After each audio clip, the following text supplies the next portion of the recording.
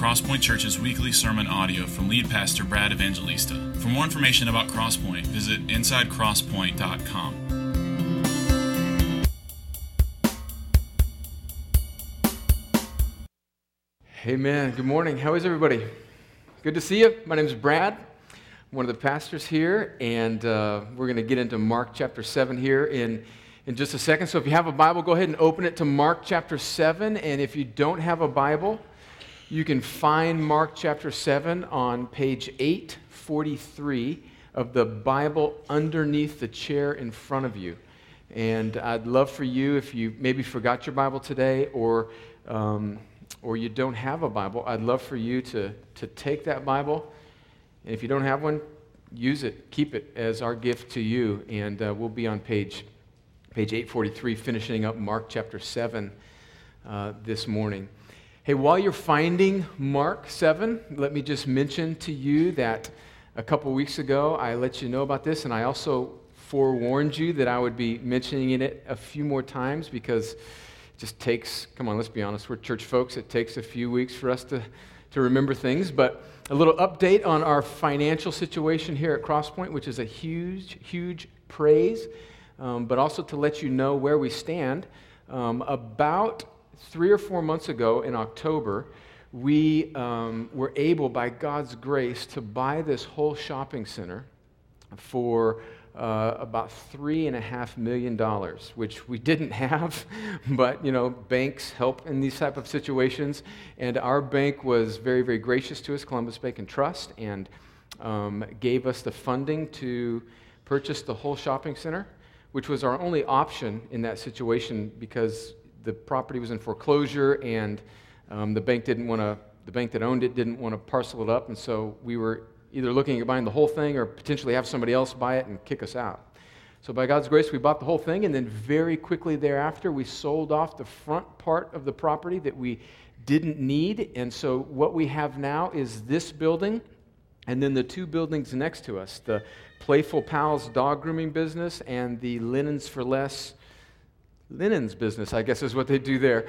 And so those businesses will stay in business for the foreseeable future, but the owners of those businesses know that we own those buildings for future expansion when that time comes, years down the road, whatever that looks like, 2, 3, 4, 5, 7 years, who knows. And so we're just going to deal with them on just a yearly basis or so. But after we sold off the front portion of the property, that left us with about $1.7 million after all the dust has settled for a mortgage. Now, of course, sounds like a lot of money, and it is a lot of money, but for what we own now, 72,000 square feet, and we owe $1.7 million, that's a steal. I mean, that's just God's grace. If we had to recreate 72,000 square feet with a parking lot in the middle of Columbus, on a raw piece of land, which, by the way, doesn't exist in the middle of Columbus, it would be, nowhere under $10 million at a minimum. So God has been exceedingly gracious. And oh, by the way, whatever our mortgage on that $1.7 million is actually several $1,000s less than what our lease payment was before we even started this process. So God has been gracious to us. But now we are in this position where the bank has been letting us sort of float an interest-only temporary loan until we know kind of where we are and then get to a point where we settle down into a long-term mortgage or a long-term loan with the bank, a 15-year note. And that time for us to settle into that note is coming up here in about a month or so. And what we would like to do is to start that long-term posture with CB&T, who's been really helpful and patient with us. We want to start that long-term note with them with as low a figure as possible. So the analogy that we've been using is for, you military guys that have been on a few ruck marches in your day, if you're going to do a 12-mile ruck march, you'd much rather start that with maybe 50 pounds on your rucksack rather than 80 pounds, or maybe even 25 pounds on your rucksack, or maybe even just take your rucksack off altogether. But we're going to try as best we can to start that long-term loan with as low a principal as possible. So what I'm asking, what we as church leadership, elders, and pastors are asking is that if you are able in this next month to give initially to that $1.7 million to try and knock that down as low as we can, then really now is the time. And you can do that by just giving. Notice we're not doing this before the offering. There's no manipulative thing. There's not guys in the back counting it, to see how well you did so we can pass the baskets again at the end. Nothing strange or manipulative.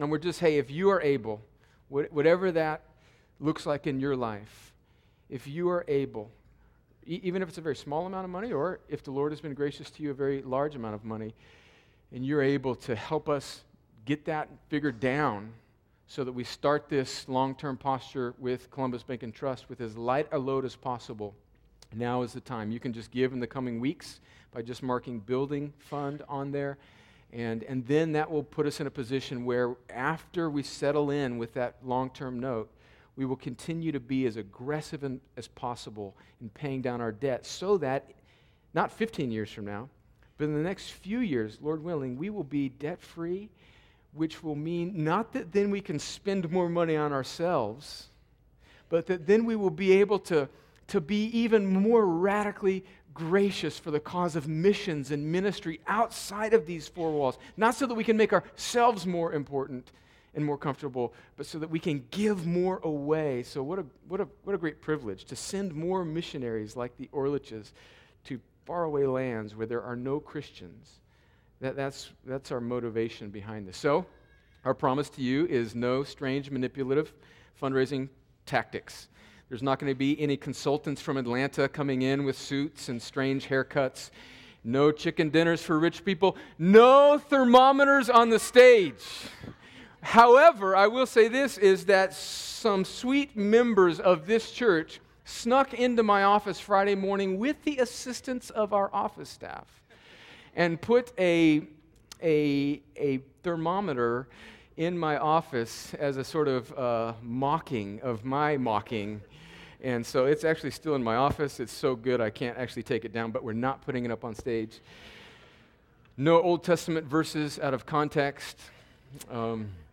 No strange promises of blessing or favor if you give. We're just, here's our campaign. We need $1.7 million. And that's pretty much what we're going with. But we have a God who owns everything in this world, and He has been exceedingly gracious to us. And so let's just do this for the glory of God, whatever it looks like. Let's lock it in, let's go, and let's make much of Jesus for His glory and our joy. So thank you, church, for putting up with another one of those announcements. By the way, if you're visiting with us today, and the reason you haven't been in church for 10 years is because all they do is talk about money, come on. This is like only the third time we've ever done that. So just let that fly over your head. Don't run into that ditch and say, see, I told you, honey, all they want is my money. No, we don't want your money. We love a God who wants your heart. And so that's what we're going to do now, is preach from His Word. So let's go to Mark chapter 7, and let's get into this. Well, this is an interesting text. Jesus calls a woman a dog, and then sticks His finger in a guy's ear. So what's going on with these two stories?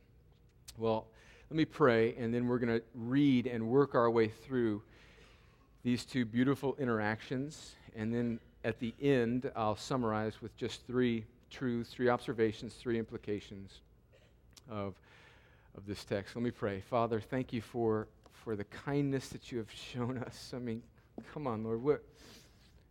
Who are we? Who are we that you've been so kind to us? I pray now that as we open up your word, and as we read these encounters of Jesus with this Gentile woman and this deaf and mute man, that it would be more than history for us, but that it would be a living encounter of God interacting with souls, rugged, broken souls like us. I pray, Lord, that as we see the beauty of the gospel and the riches of your grace in this text this morning, that you would stir the hearts of Christians in this room, and that for those that are in this room, and Father, surely with a group this size, there are people that have not yet trusted in Jesus in this room. First of all, I thank you that in your providence you've drawn them here. And secondly, Lord, I pray that you in your kindness would give them ears to hear and a heart to believe. That you, by your great mercy, as we have sung earlier this morning, that you would make them alive and give them a new heart so that they can believe in Jesus. And Lord, I pray that you would do these things for your glory and for the everlasting joy of your people. And I pray this in Jesus' strong and merciful name. Amen. Well, let's read in Mark chapter 7, verse 24. And from there he arose and went away to the region of Tyre and Sidon. So remember, the first part of Mark chapter 7, Wayne preached on it 2 weeks ago, the first half of the chapter, and then I finished it up the second half of the first half of the chapter last week. Jesus was interacting with these religious Pharisees in the land of Israel, in Palestine there, and now he's leaving this clean part where he's been interacting with religious people and going to this very unclean region. So there's this juxtaposition of even the geography where Jesus is leaving the religious and going to the irreligious and unclean Gentile people. And he arose and went away to the region of Tyre and Sidon, and he entered a house and did not want anyone to know, yet he could not be hidden. But immediately a woman whose little daughter had an unclean spirit heard of him and came and fell down at his feet. Now the woman was a Gentile, a Syrophoenician by birth, and she begged him to cast the demon out of her daughter. So before we move on, let's just notice a couple things about these three verses. The first is that there's three sort of glaring issues that would jump out to a first century, especially Jewish reader of this text. One is that Jesus, for the first time, and I think the only time in his ministry, is actually leaving Israel and going to this Gentile territory, this unclean territory of Tyre and Sidon. So he's going to an unclean region, and he is approached by an unclean woman, a Gentile Syrophoenician, and sort of that doesn't strike us as particularly noteworthy in our day because it's not unnatural for a woman to come up to a man who might be a notable person and sort of, ask him for a favor or ask him for his autograph or whatever. Yesterday afternoon, I was watching the dog whisperer Cesar Millan. You know that guy? He's actually from my neck of the woods, and where he was an illegal immigrant, and he came across the border, like right by my hometown. But anyway, he was doing all these seminars, and people like in Helsinki, Finland, and Norway, and all these people who knew that everybody loved the dog whisperer so much, they were like coming up to Cesar Millan, just asking for his autograph. And that's nothing, it doesn't seem strange for us today to have a woman approach a notable man and maybe, ask for his autograph or whatever. But it would have been forbidden in this day for a woman to approach a man, let alone a Gentile woman to approach a Jewish man. So he's going to an unclean place. He's being approached by an unclean woman who is asking him to heal her unclean, demon-possessed daughter. That's striking, especially for first century readers. And notice in verse 26, her boldness. It says that she begged him, really there in the original language. That's like present progressive. It's like she continued to beg him. A commentary I read on this said that there's courageous people, and there's cowardly people, and then there's mamas. Come on now. Her daughter, I don't know what her personality type was, but her daughter was in trouble, and Mama Bear was trying to save one of her little cubs. I mean, come on. I think those of us that have had a child that's in distress, I mean, you don't want to cross a mama whose child is in trouble. And so think about the urgency of this lady who's coming to Jesus. She doesn't care that she's unclean. She doesn't care that she's a Gentile and that he's a Jewish holy man. She doesn't care because her child has an issue, and she throws herself at the feet of Jesus. She doesn't care about anything else in that moment. And then listen to what Jesus says to her in verse 27. And he said to her, "Let the children be fed first, for it is not right to take the children's bread and throw it to the dogs." Ouch. No. I mean, he just called her a dog. He just called her a dog. So what's he saying there? So he says, let the children be fed first. So what does children mean in that sentence there? Jesus is alluding to the fact that his people, the Jewish people, are the children of God. And so he's giving her this sort of word picture, this analogy. He's saying that the Israelites are the children, and you, Syrophoenician, unclean Gentile woman, are the dog. Good day, top of the morning to you, lady. Thank you for approaching me. So what is Jesus saying there? Well, two things. A dog in that culture especially wouldn't be like dogs in our culture. We spend so much money. I mean, there's probably people, and don't be offended if this is you, but let's just be honest, this is maybe a little excessive. There's probably people in this room who have like shirts for your dogs.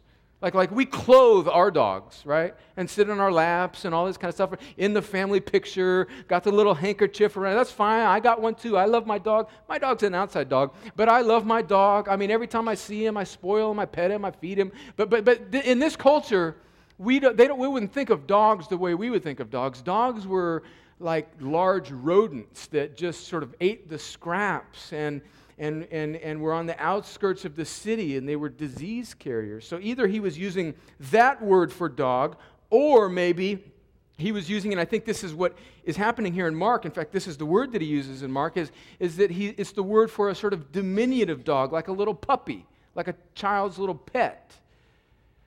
But either way, I mean, at the end of the day, he called her a dog.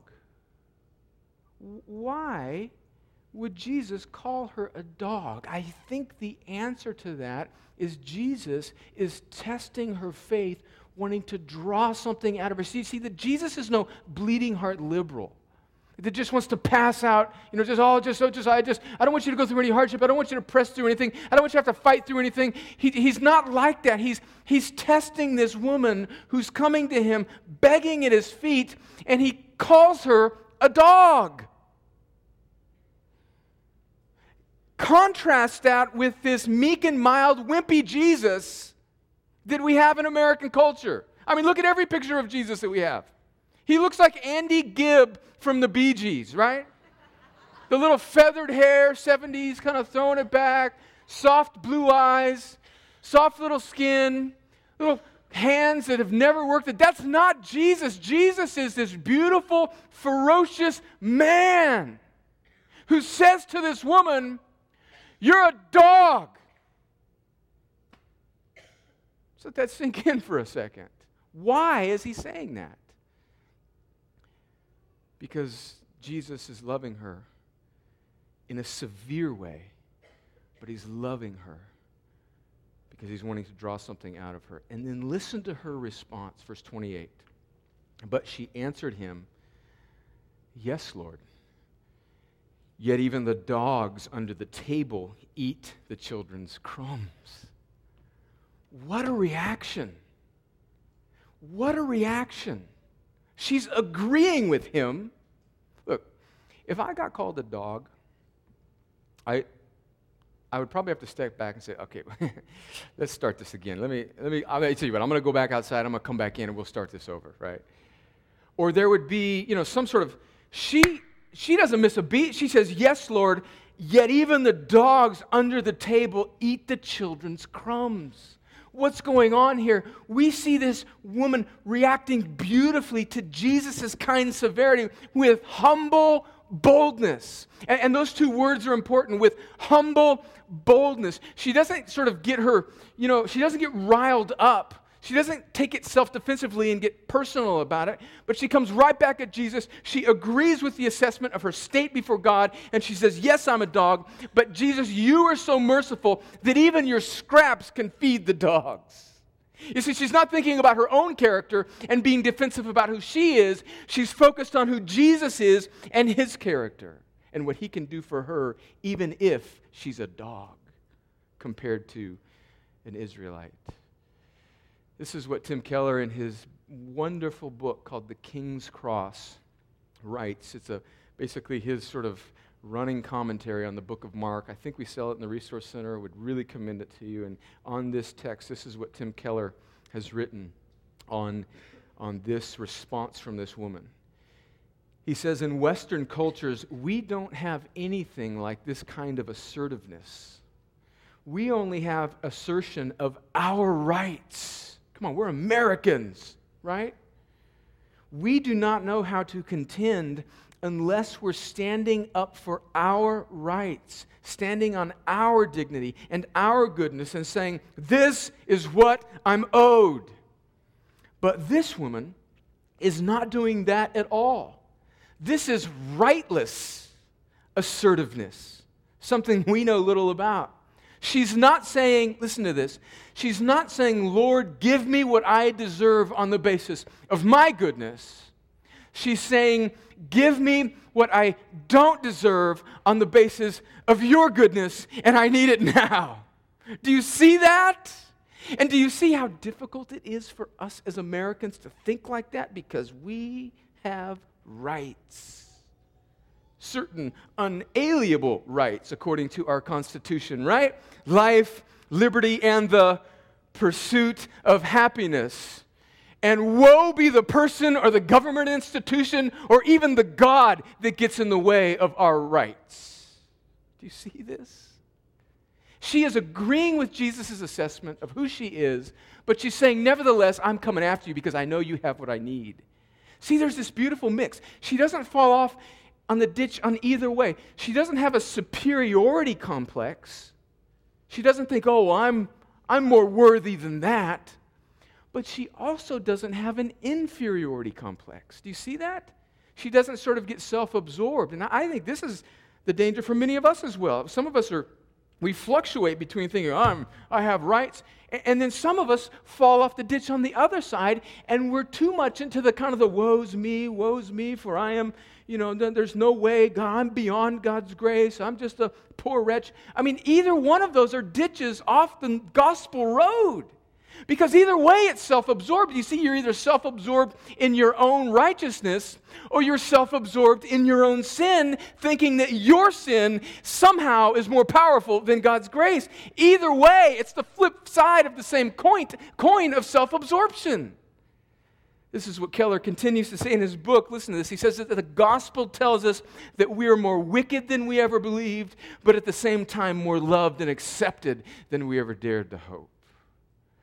And that's what this woman is discovering and has discovered in her humble boldness.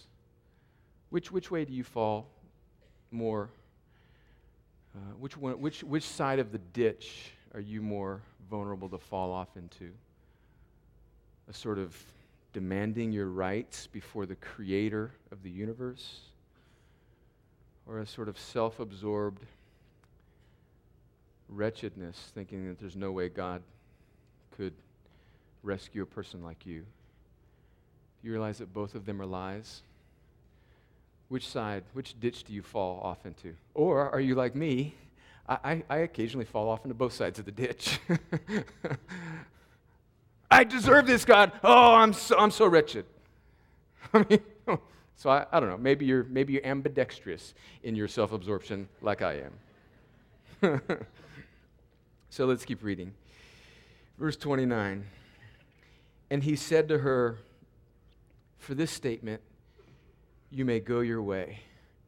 Actually, maybe a more literal translation of that would be, whoa. Jesus is like expressing amazement at her understanding of who he is. You see, she's losing a view of who she is because she's so confident of who he is. For this statement, you may go your way. The demon has left your daughter. And she went home and found the child lying in bed and the demon gone. So in this interaction with this unclean Gentile Syrophoenician woman, we see this severe, kind mercy of Jesus and humble boldness of this woman. All right, so the scene changes now. Let's read in verse 31. Then he returned from the region of Tyre and went through Sidon to the Sea of Galilee in the region of the Decapolis. Now, we've heard Decapolis before. This is back in Mark chapter 5 when Jesus healed that man. Remember that demon-possessed man that was outside the city that was breaking the chains, and Jesus came up to him, and he sent this legion of demons into the herd of pigs, and the herd of pigs ran off the cliff into the sea. You remember? That was in Decapolis. And remember what happened at the end of that story? The people asked him to leave. Thank you for solving our problem, but please get out of here. You're scaring us now, Jesus. Well, he's back in that city again, and it's a little bit of a different reaction. Verse 32, and then they brought to him a man who was deaf and had a speech impediment, and they begged him to lay his hands on him. And taking him aside from the crowd privately, listen to this, get into this scene now. He put his fingers into his ears, and after spitting, touched his tongue. And looking up to heaven, he sighed and said to him, Ephphatha, that is, be opened. And his ears were opened, his tongue was released, and he spoke plainly. So what's going on here? Why is Jesus sort of going through these strange sort of motions to heal this man? Because remember, we made the point before. Remember when we looked at Jesus in the boat, that Jesus doesn't have to sort of offer or conjure up some incantation to stop the storms. Jesus doesn't need to do that. He just sort of wakes up from a nap and says, oh, you guys, come on, where's your faith? Stop. And the weather changed instantly. And we made the point then that Jesus, because he's God, he doesn't need to summon a prayer to God. He is God, and so he stops it. So is Jesus doing some sort of strange witch doctor kind of ritual now? No, I think what's going on here is that Jesus is displaying compassion for this man. The first thing that he does there in verse 33 is he takes this man aside. Think about what it would be like to be in that culture, and he's deaf and mute. And this culture is like we've read before, is assuming that if you have some sort of physical sickness or ailment, that it's probably a result of your sin or your parents' sin. Remember that story in John chapter 9 where they bring this blind man to Jesus and they say to Jesus, who sinned, this man or his parents, that he's born blind? And Jesus says to them, neither. He was born blind so that my glory might be shown in his life as I heal him right now, which brings up a huge truth about the sovereignty of God in sickness and trial, which is for another time. But the point is think about how difficult this guy's life has been being an outcast in the culture. And Jesus, not wanting to make a spectacle of what he's about to do, has compassion on this man and pulls him aside. And then what I think Jesus is doing here is he's not going through some ritualistic healing incantation. He is showing this man through even sort of like sign language what I'm about to do to you right now. Because I don't want this miracle to just sort of breeze over your head. I don't want to just hit you like a Mack truck and say, boom, boom, there, I'm done with you, next. This isn't a busy doctor's office in the middle of, Sidon. And I'm sorry for you doctors. I'm not saying that you don't spend enough time with your patients. I'm sorry. My wife is one of them. I don't want to be talked to after this. I'm just saying, he's not just breezing over this guy's head. Oh, they brought me another guy. I wanted some rest. Bam, here, get out of my way. He takes time. Jesus, the Lord of the universe, is pulling this man aside, and then very gently, it's like sign language. He's saying, look, here's what I'm going to do. I'm gonna bring your hearing back. And I'm going to touch your tongue. This is what I'm going to do. I'm going to touch your tongue, and I'm going to make you speak. And so you know who's doing this? Jesus, it says he looks up into heaven. So you know this isn't just some strange ritual. That who's doing this is God. Do you see the patience and the kindness of Jesus? Hey, I'm going to make you hear, and I'm going to make you talk. And this is going to be God that's doing this. And then, listen to this, then he sighs. And it's not it's not one of those type of sighs. It's like, oh man, you've had it rough, haven't you? You've had it rough. Oh. I mean, think about that Jesus is about to heal this guy, and yet he takes the time to enter into his pain. Oh, man. Oh.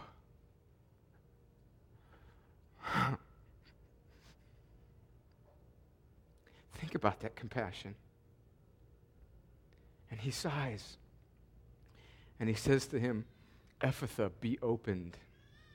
And his ears were opened, and his tongue was released, and he spoke plainly.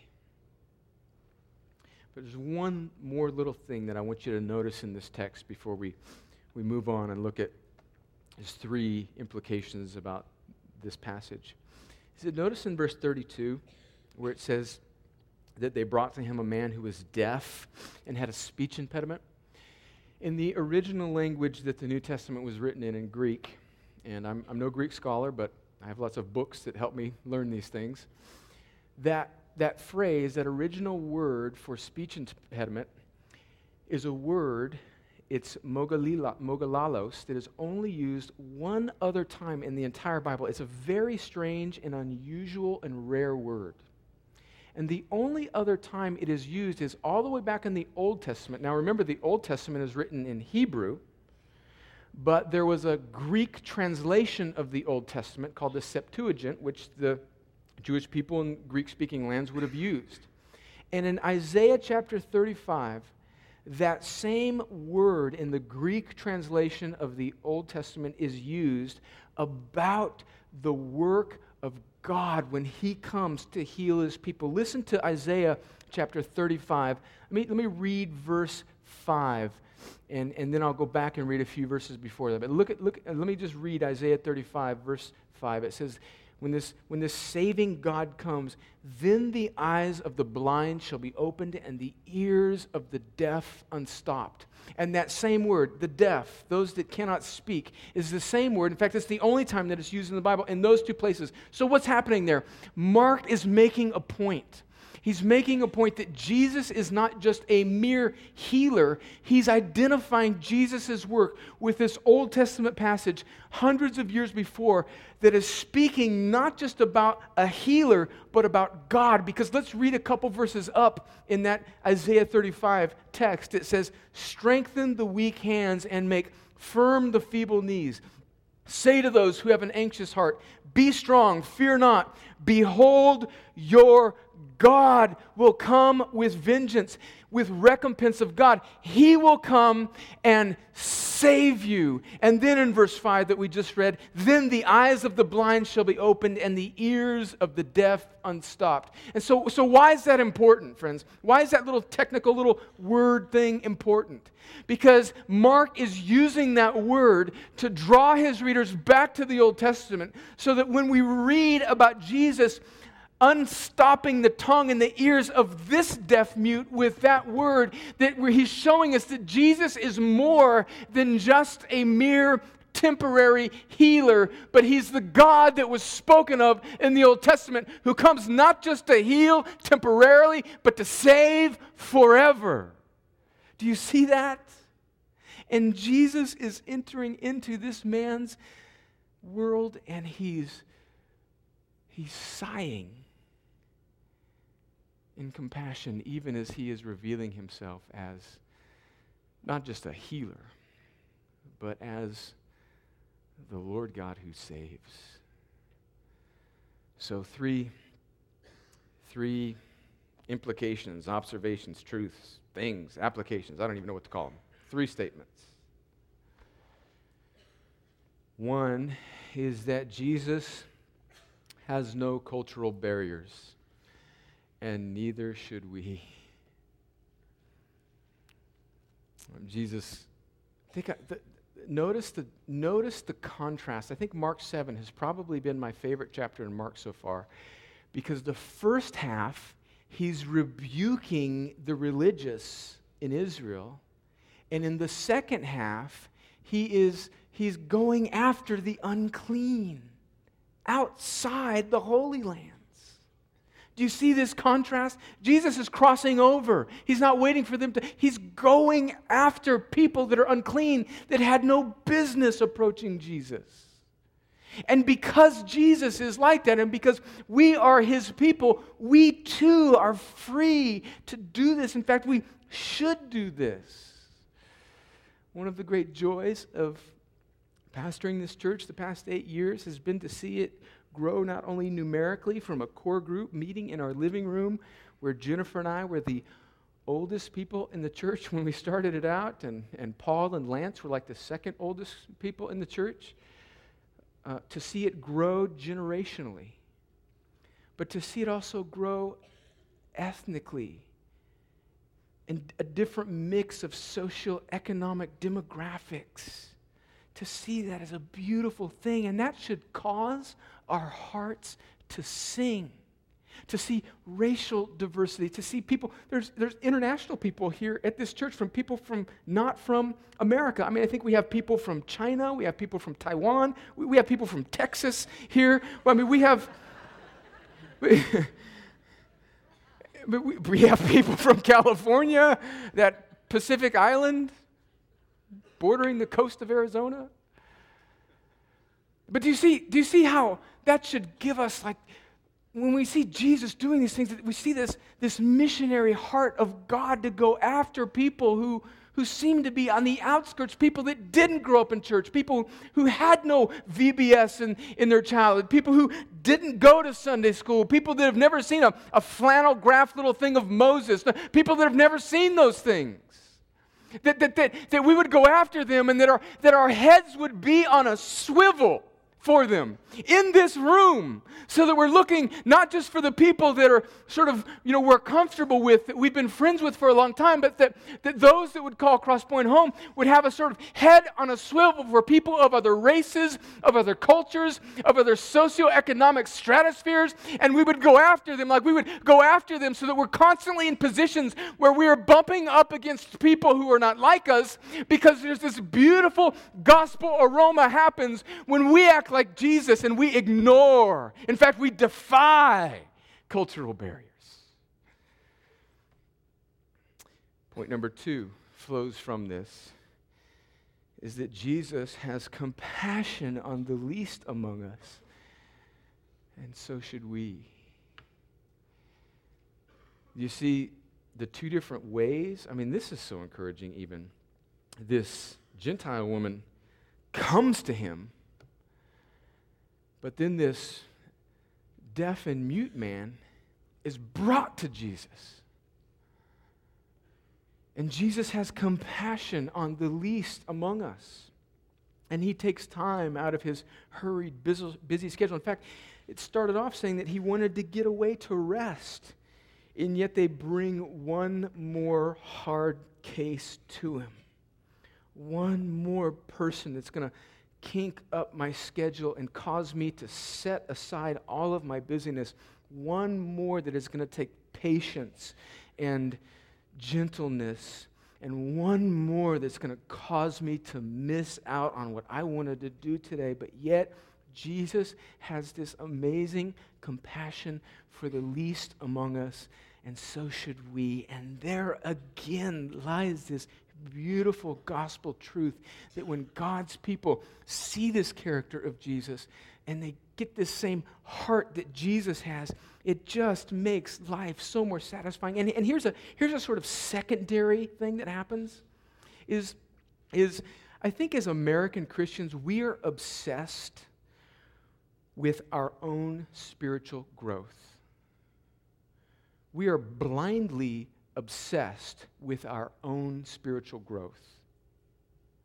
And so we want to, learn more about the Bible. We want to figure out more about truth and all this kind of stuff. And that can be, that's good. That's good. I mean, that's a good thing. But it's like the only goal of the Christian life for a lot of people in America. And what happens is you can be so beelined on your own personal spiritual growth that we walk over broken people to get to our Bible studies or to our church services. Do you see that? And do you see that we completely miss the fact that as we sort of get our eyes up from our belly buttons and stop being so concerned with our growth and start to lose ourselves in aiding the growth of other people in their journey towards Jesus, something strange and beautiful happens. We give ourselves away and we actually grow. Do you see that? We actually benefit far more than ever staying in our little huddle with our little stuff that we're learning, staring at the lint in our belly button. Do you see that?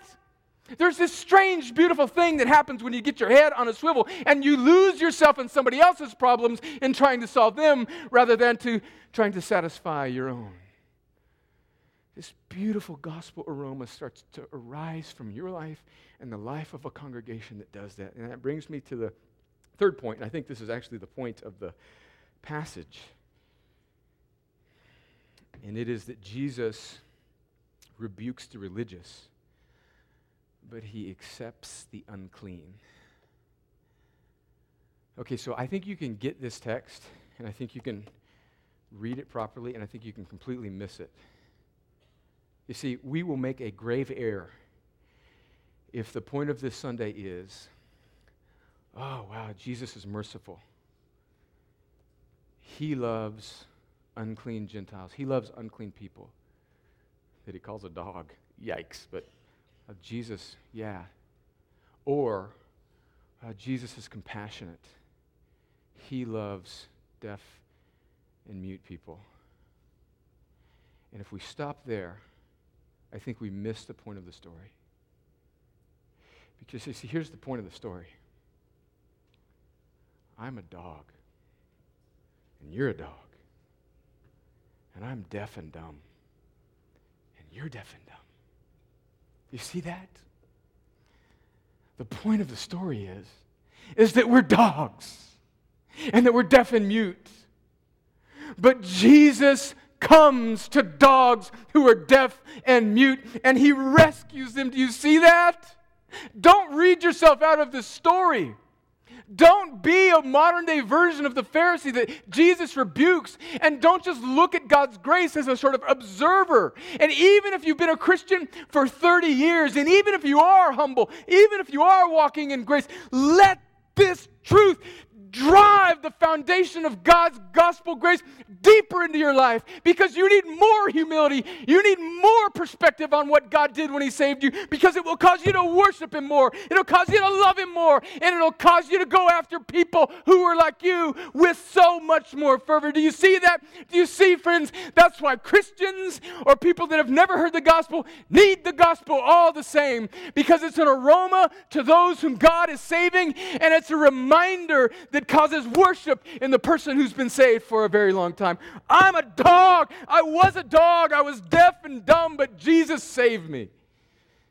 And hearing that again and again and again is exactly what my soul needs, not just to be saved, but to grow. Because it reminds me that Jesus is mighty to save. And it gets my heart off of myself. And it gives me motivation to go after people who are dogs. I know that some of you have been concerned that it's been a month or so since I've read a Charles Spurgeon quote. And so here goes. This is the Spurgeon quote that I think I've read most often here, and we'll end with this. I almost have this memorized. I've read it so much here. But listen to these words from his little book called All of Grace, which is in the Resource Center. I commend it to you. It is a heartwarming, gospel-stirring little book. It's a compilation of some of his sermons. Listen to what Spurgeon says about how Jesus goes after the dogs and the deaf and the mute. Spurgeon says, "Come in your disorder. I mean, come to your heavenly Father in all your sin and sinfulness. Come to Jesus just as you are, leprous, filthy, naked, neither fit to live nor fit to die. Come, you that are the very sweepings of creation. Come, though you hardly dare to hope for anything but death. Come, though despair is brooding over you, pressing upon your bosom like a horrible nightmare. Come and ask the Lord to justify another ungodly one. Why should he not? Come, for this great mercy of God is meant for such as you." I put it in the language of the text, and I cannot put it more strongly. And the text he's referring to, by the way, is Romans 4:5, that says God justifies the ungodly. I put it in the language of the text, and I cannot put it more strongly. The Lord God himself takes to himself the gracious title, Him that justifieth the ungodly. He makes just and causes to be treated as just those who by nature are ungodly. Is that not a wonderful word for you? Do not delay till you have considered this matter well. Be like that Syrophoenician woman. Don't fall off into the ditch of a superiority complex, or fall off into the equally destructive ditch of an inferiority complex. But look to Jesus, who has enough bread for even a dog like you and me. Let's pray and ask the Lord to help us. Father, I pray that you would take these words that we've read from Mark's account of the gospel, and that you would use them to bring life to the hearts of people in this room who are not yet, or came into this room not yet trusting in Jesus. Father, would you be so kind as to make them alive and give them the gift of faith and repentance so that they can turn away from trusting in themselves, turn away from either thinking that they are too good or too bad. And then they would turn and look to Jesus.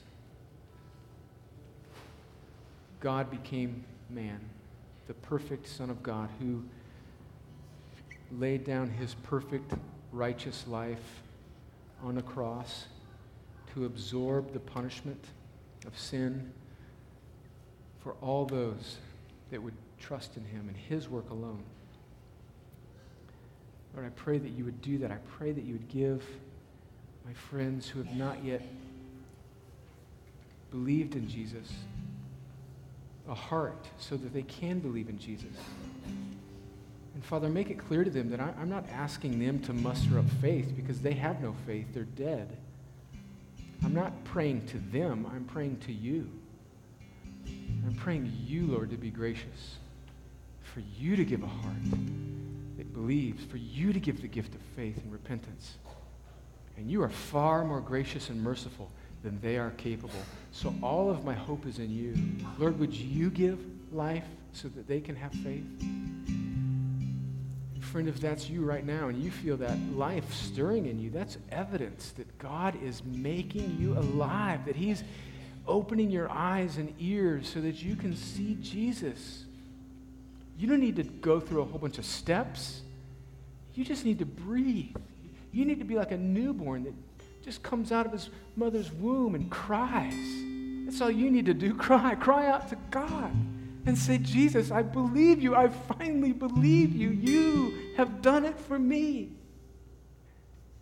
You've rescued another ungodly one. Thank you, Jesus. That's what you need to do right now, friend. Turn away from self and turn to Jesus and cry.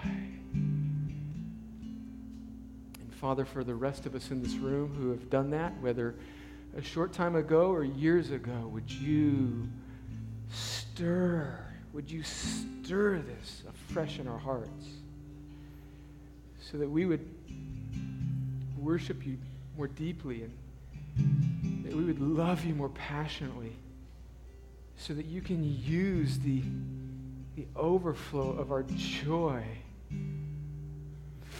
for the salvation of someone around us. And would you help us get our heads up outside of ourselves so that we can see the dogs and the deaf like we were. And would you do this for your glory and our joy? And now would we respond to you in song and communion and prayer. In Jesus' name, amen. Well, friends, let's all stand as the worship team is going to lead us in a few songs before Robert comes and ends our time with a reading from God's Word. You're welcome to sing along with the worship team. You're welcome to come if you are a Christian, if you're a believer in Jesus. You are welcome to come and take the Lord's Supper, which is bread and juice that symbolizes Jesus' body and blood that was broken and spilled on the cross for us. If you're a Christian, you're welcome to come to this table and remember and examine your life in light of that. The rest of us, I encourage us to sing, to pray, to consider Jesus, and to worship him. If you feel like maybe you're becoming a Christian, or that you have become a Christian, or for the very first time you're truly trusting in Jesus, I, along with many other people that are Christians already, would love to know that. Would love to talk to you. And so you can come talk to me or one of the other pastors, or maybe just somebody close to you that you know to be a Christian. And just tell them that you're trusting in Jesus, and they'll help you just begin your life in Christ. But let's respond to the Lord in worship now together.